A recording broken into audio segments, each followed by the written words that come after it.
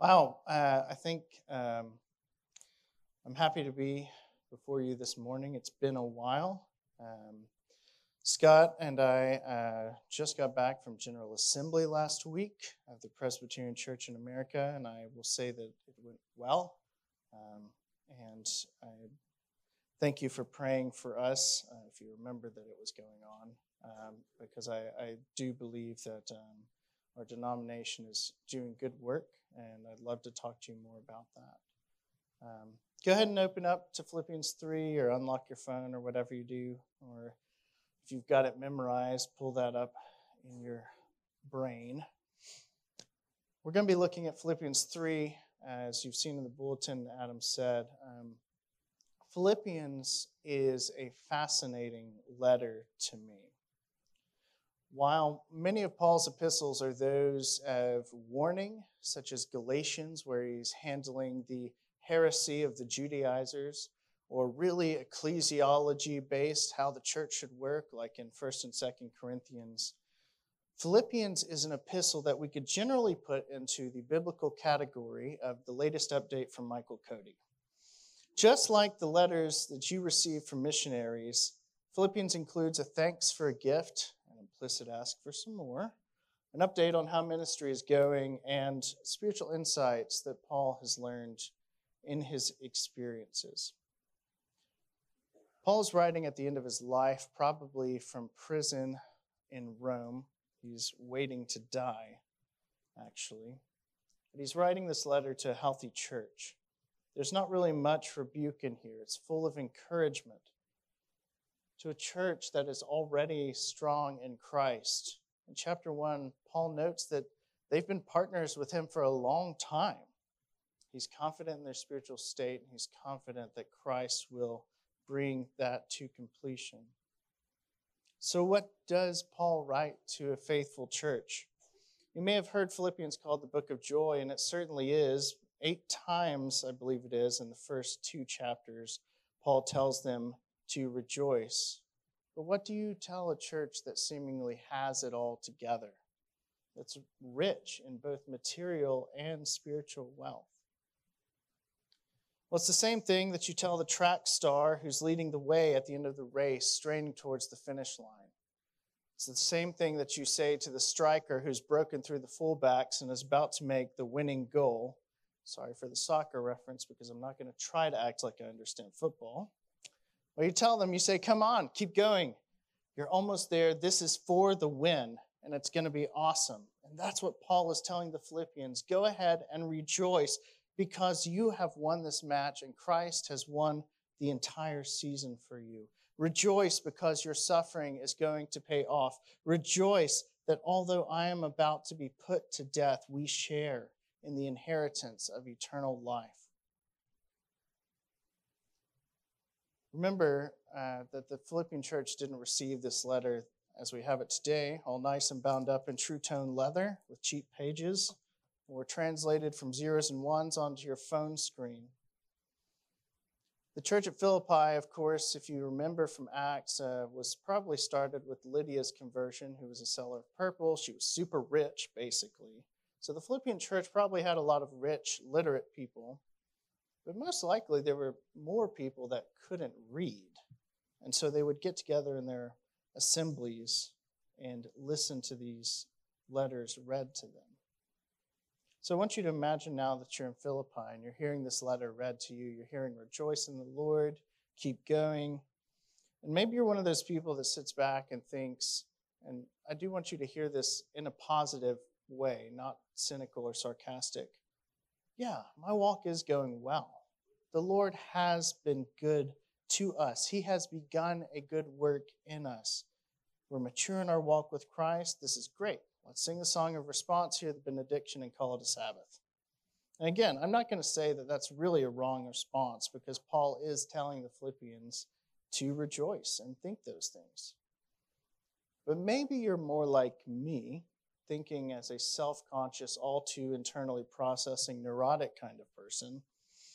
Yeah, I'm not so sure, Paul. I mean, did you actually mean to send this letter to Philadelphia and not Philippi? I've still got lots of remaining sin. And right now, maybe I feel like I've got more than when I started. Paul has one thing to say to both of these people, though. It's a message of admonition. It's a message of comfort. And that is keep progressing in Christ. So let's pick up and read Philippians 3. And because I couldn't find a better way to split this all up, we're going to read the whole chapter together. Finally, my brothers, rejoice in the Lord. To write the same things to you is no trouble to me and is safe for you.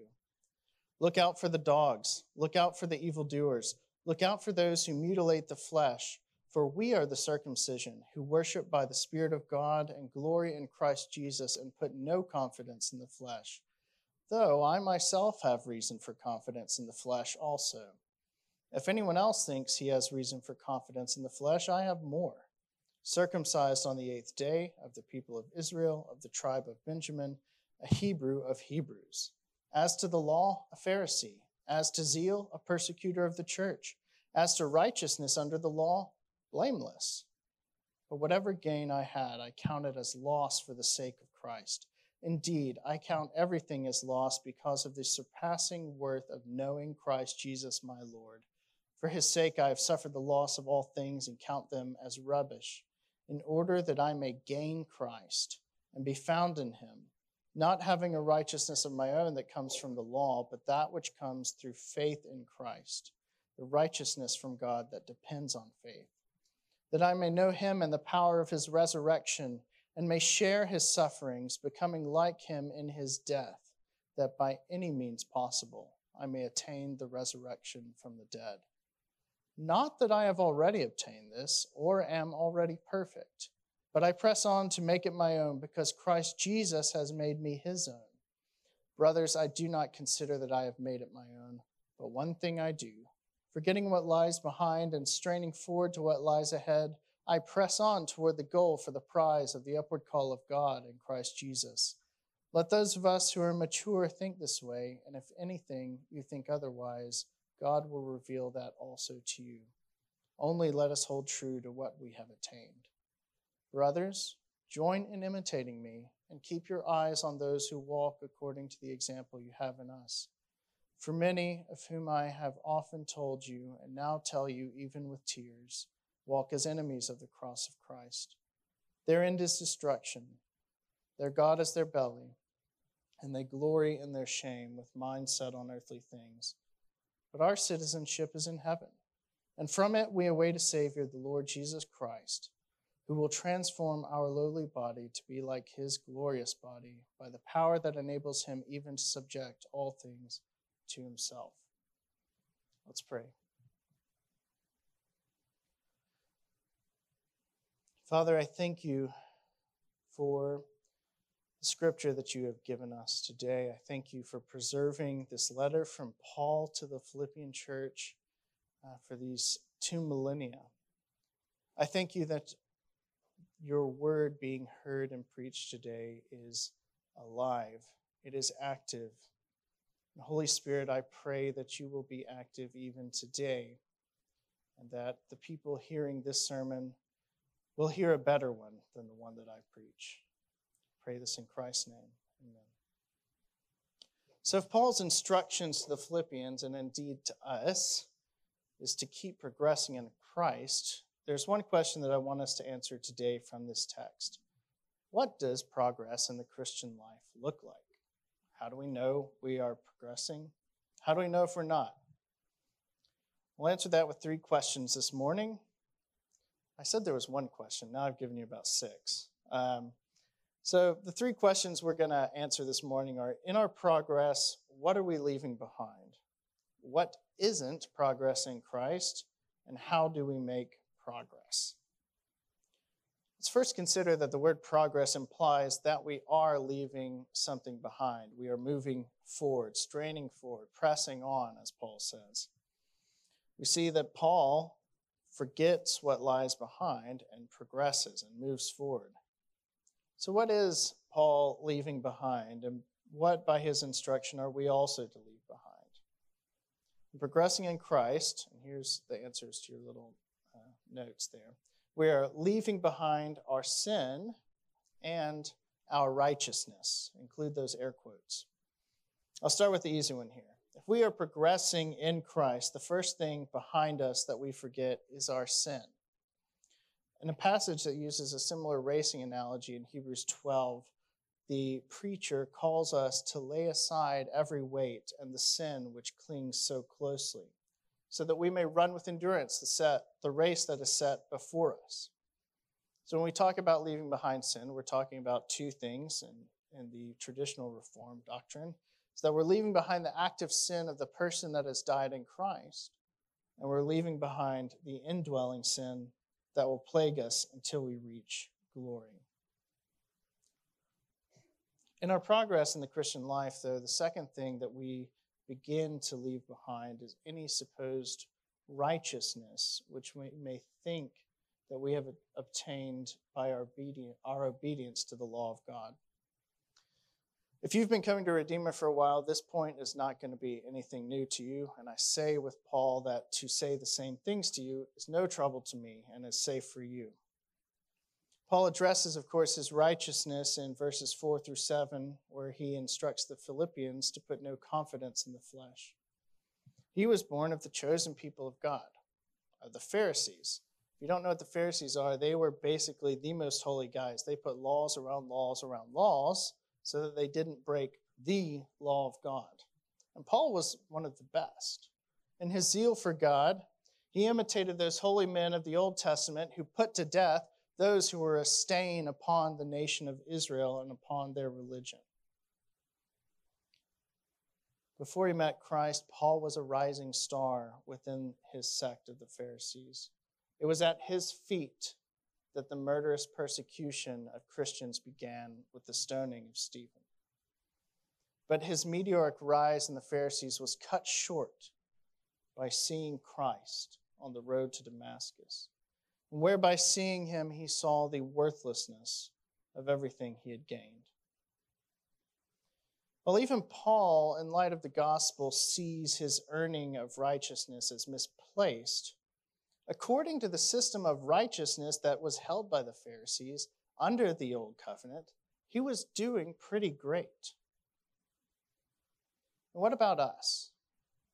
In a similar way, do we not have a system by which we understand that we are justified by God? I have a warning about this, and I want to be really careful, so I'm going to obviously read this. I want to be correct and precise as possible. The faith that you have, check it and question it. Is your faith in our system of doctrine, or is it in the Christ to whom that system points? You see, Paul was doing all the right things by which the grace of God would be conferred to those under the law. And we here today are participating in those things by which the grace of God is conferred to us through hearing the word, through singing, when we partake of the sacraments. So question yourself, is your faith in that system or the Christ that it points to? So just as with our sin, any faith that's in the system, that's in anything written by man, and not in the Word himself become flesh, Christ Jesus, should be forgotten and left behind. I'll let this lead us to the next question we have. So what isn't progress in Christ? There's a lot of ways we could answer this. So I want to just take a look at a couple things that we can see as not necessarily signs of progress. So the first thing here I'd like to point out as not being a sure sign of progress is simple adherence to the law. Put another way, and maybe more clearly, progress in Christ cannot be marked only by outward obedience. Perhaps you've known these people, or perhaps you have been this person. You've never known a day that you haven't known Christ. Your prayer life is full. You have coffee and quiet time every morning at 5 a.m. You fill the seat every Sunday. Perhaps if you're really faithful, you made it to Bible class this morning, and Wednesday night study or Tuesday morning for you women is a no-brainer. Remember, though, that these are the kind of people that Paul is writing Philippians to. They're the ones who have partnered with him since the beginning. And he still writes to them of his pedigree and talks about his self-righteousness. And he talks about that if anyone were to have confidence in the flesh, it would be him. Remember also what he wrote to the Corinthian church in 1 Corinthians 13, 1 through 3. If I speak in the tongues of men and of angels, if I have prophetic powers and understand all mysteries and all knowledge and have faith to remove mountains, even if I deliver myself up as a martyr, all of this is worthless without love. If you're a little uncomfortable, I am too. So I want to be clear here. Obedience is a fruit of progress. But obedience outside of a sincere love for Jesus Christ is not true obedience at all. And if you're looking toward your own obedience and your own Christian disciplines to drive and be the fuel for your progress in Christ, if your faith is in your own good works, then you may find that you're not progressing at all. So that's the first thing under there, is our simple or blind adherence to the law. The second thing that is not a marker of progress is regression. Okay, the antonym of the word. Thanks, James. But by regression, I don't mean times in your life where a particular sin has reared its head. Or I don't refer to a time in your life where you don't feel as holy or saved. I want to share with you question 81 of the Westminster Larger Catechism, which has been a great comfort to me. It asks this: are all true believers at all times assured of their present being in the estate of grace and that they shall be saved? The answer: assurance of grace and salvation not being of the essence of faith. That means that since believers are not guaranteed assurance as a fruit of faith, true believers may wait long before they obtain assurance, and after the enjoyment thereof may have it weakened and intermitted through manifold distempers or depression, sins, temptations, and desertions. Yet are they never left without such a presence and support of the Spirit of God as keeps them from sinking into utter despair. Note, Christian, that there will be times in your life when your assurance of salvation may seem completely gone. When you experience so much suffering all at once that you question, where is God? When temptation and sin is around every corner and you think to yourself, was I ever saved at all? If this is where you are now, know this: God has not abandoned you. I thank God that my salvation is not dependent on how saved I feel. Our feelings are no place to put our faith. But Jesus Christ, the solid rock, is where we put our faith to know that our salvation is secure. And if you found that you've hit rock bottom, rest assured that you have hit Christ. So that's kind of a long aside to say this is not what I'm talking about in regression. What I am talking about is the big church word apostasy. Paul brings this up in verses 18 and 19. For many of whom I have often told you, and now tell you even with tears, walk as enemies of the cross of Christ. Their end is destruction, their God is their belly, and they glory in their shame, with minds set on earthly things. It's possible that the people Paul is talking about here are just worldly people. I think it's more likely that these are people that the Philippian church knew. Possibly Christians that the church looked up to. In 1 John, the apostle warns us of those people who went out from us but did not belong to us. Paul warns Timothy that in the last days there will be those who abandon the faith to follow deceiving spirits and the teaching of demons. Unless you start thinking about people you know, Let's first consider ourselves. As Paul tells the Corinthians in his second letter, examine yourselves to see whether you are in the faith. It's the Hebrews preacher who warns his audience, believers, again and again to hear the voice of Christ and repent, or you will be like the Israelites wandering in the wilderness and may never reach the promised land. This is plain in Scripture. There will be those among us, possibly even here, who sing with us, pray with us, sit in Bible class with us, who have been baptized and commune at the Lord's table with us, who are not united with Christ and who will not receive the blessings thereof. I understand that these are hard words. And trust me, I only speak them with great fear because Paul, through the Holy Spirit, first spoke them. But I want you to rest assured that if you heard these words and you found yourself confessing the hardness of your heart and your sin in this area, God is faithful and just to forgive you. Moving on to the last point in the outline, how do we make progress? Well, the first step is what we just talked about, repentance and confession.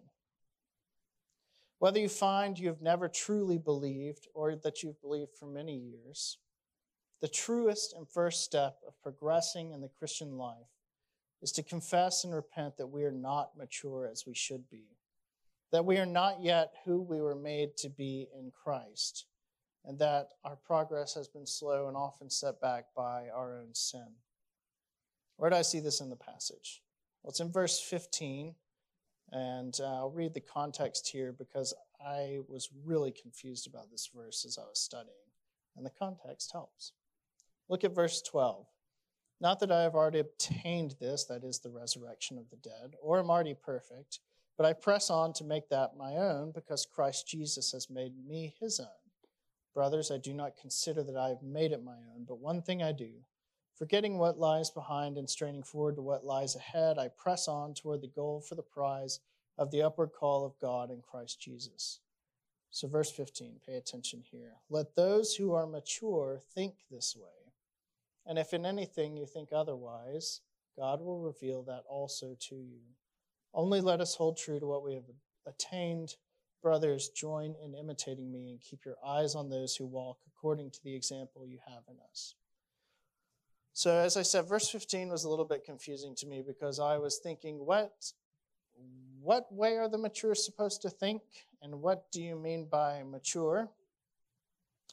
Well, to help out, and I'm not a Greek expert, and I don't think that in the Greek you have some secret super thing that you can find out that's not in our excellent English translations. The word here is teleos. It's from the root word telos, which you may have heard if you've done some Christian apologetics. Teleos means perfect or mature. It's the same word that Jesus uses in the Sermon on the Mount when he tells the crowds, you must be perfect as your heavenly Father is perfect.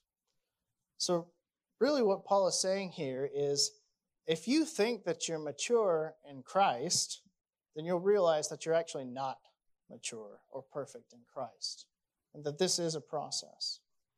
Paul calls us to imitate him in this.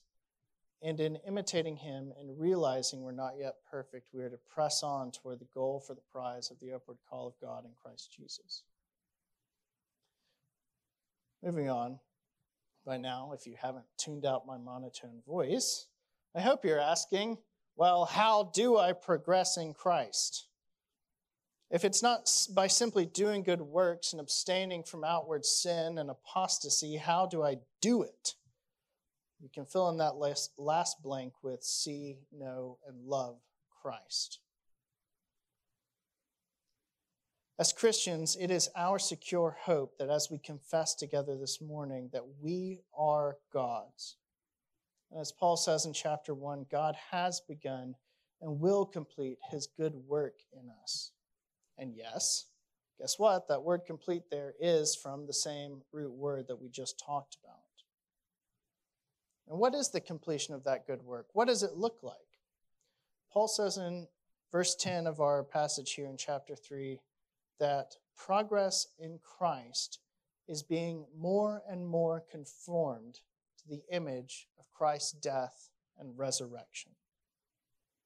So putting this all together, to progress in Christ is to first realize that you're not complete or mature in him, but that he will make you complete. To die to your sin to the extent that Christ died for our sins, and to live more and more as the truly new creation by his resurrection power. But you're not going to do it by your good works. You're not going to do it just by trying to stop sinning from your own inward willpower. I, like Paul, have been there. And I know many of you have too. Paul has shown us that those who would have us be conformed to the image of Christ through faithless and loveless obedience leave us with an impractical system of righteousness and a barren orthodoxy that will produce no fruit. You see, that's exactly what the false philosophers of our day, these Instagram, whatever, TikTokers, I don't know, I don't have TikTok. This is what they're peddling, that somehow, somewhere, deep inside you, you have everything you need to be complete and whole. You just need to actualize it. And I'll tell you right now that having grown up in this way of life under the guise of Christianity, that it does not work. Just as nature abhors a vacuum, so do our hearts. Don't you know this from experience if you don't already know it from Scripture? Think about it with me. I'm going to use gossip as a pet sin, but take a millisecond to think about your pet sin. You finally get your gossip under control. You've really worked hard on not gossiping. Whenever you're tempted to gossip, you just remove yourself from the conversation or try to say something nice instead. What happens? Another sin takes its place. You can try to get rid of it by reading your Bible. You can try to get rid of it by praying more. You can create excellent habits. And these are good things for Christians to do, by the way. I'm not saying not to do that. And yet, why, at the end of all this effort, do you still find that sin on the tip of your tongue? It is only through what Scottish preacher Thomas Chalmers calls the expulsive power of a new affection, isn't that a great sermon title, that we can progress. In his sermon, Chalmers preaches from the word what we know is true, that the true driver, the true fuel of progress in the Christian life has to come in and expel the vacuum left by trying to just stop sinning. But the vacuum left by, I'm just going to try to take the sin away. It cannot. The fuel that fills us, that fills that vacuum, is love for God. It is not a love that we can drum up inside of ourselves. What does Scripture say? We love him because he first loved us. You know this already. Loving God isn't something we need to overcomplicate. It starts with seeing, knowing, and loving Christ.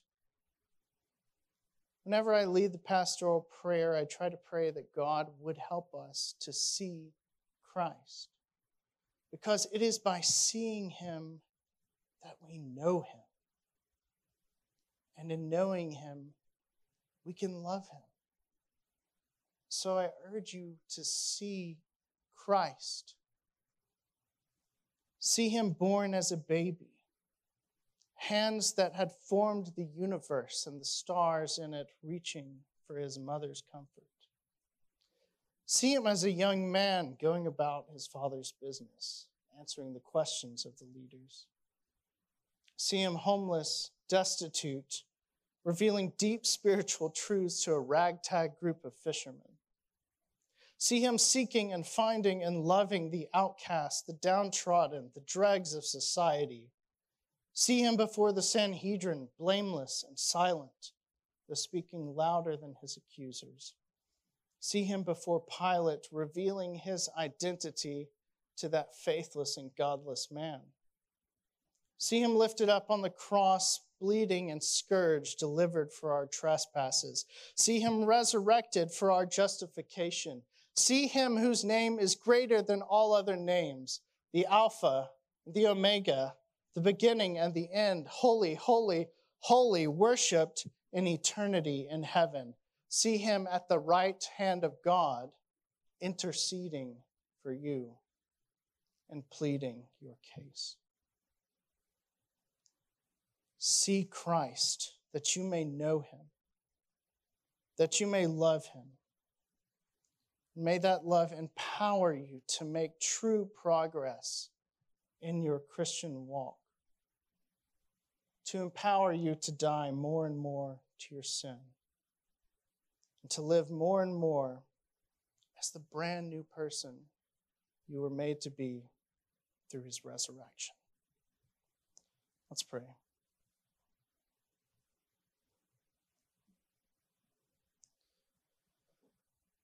Father, I only have a simple request this morning, that you would help us to see Christ,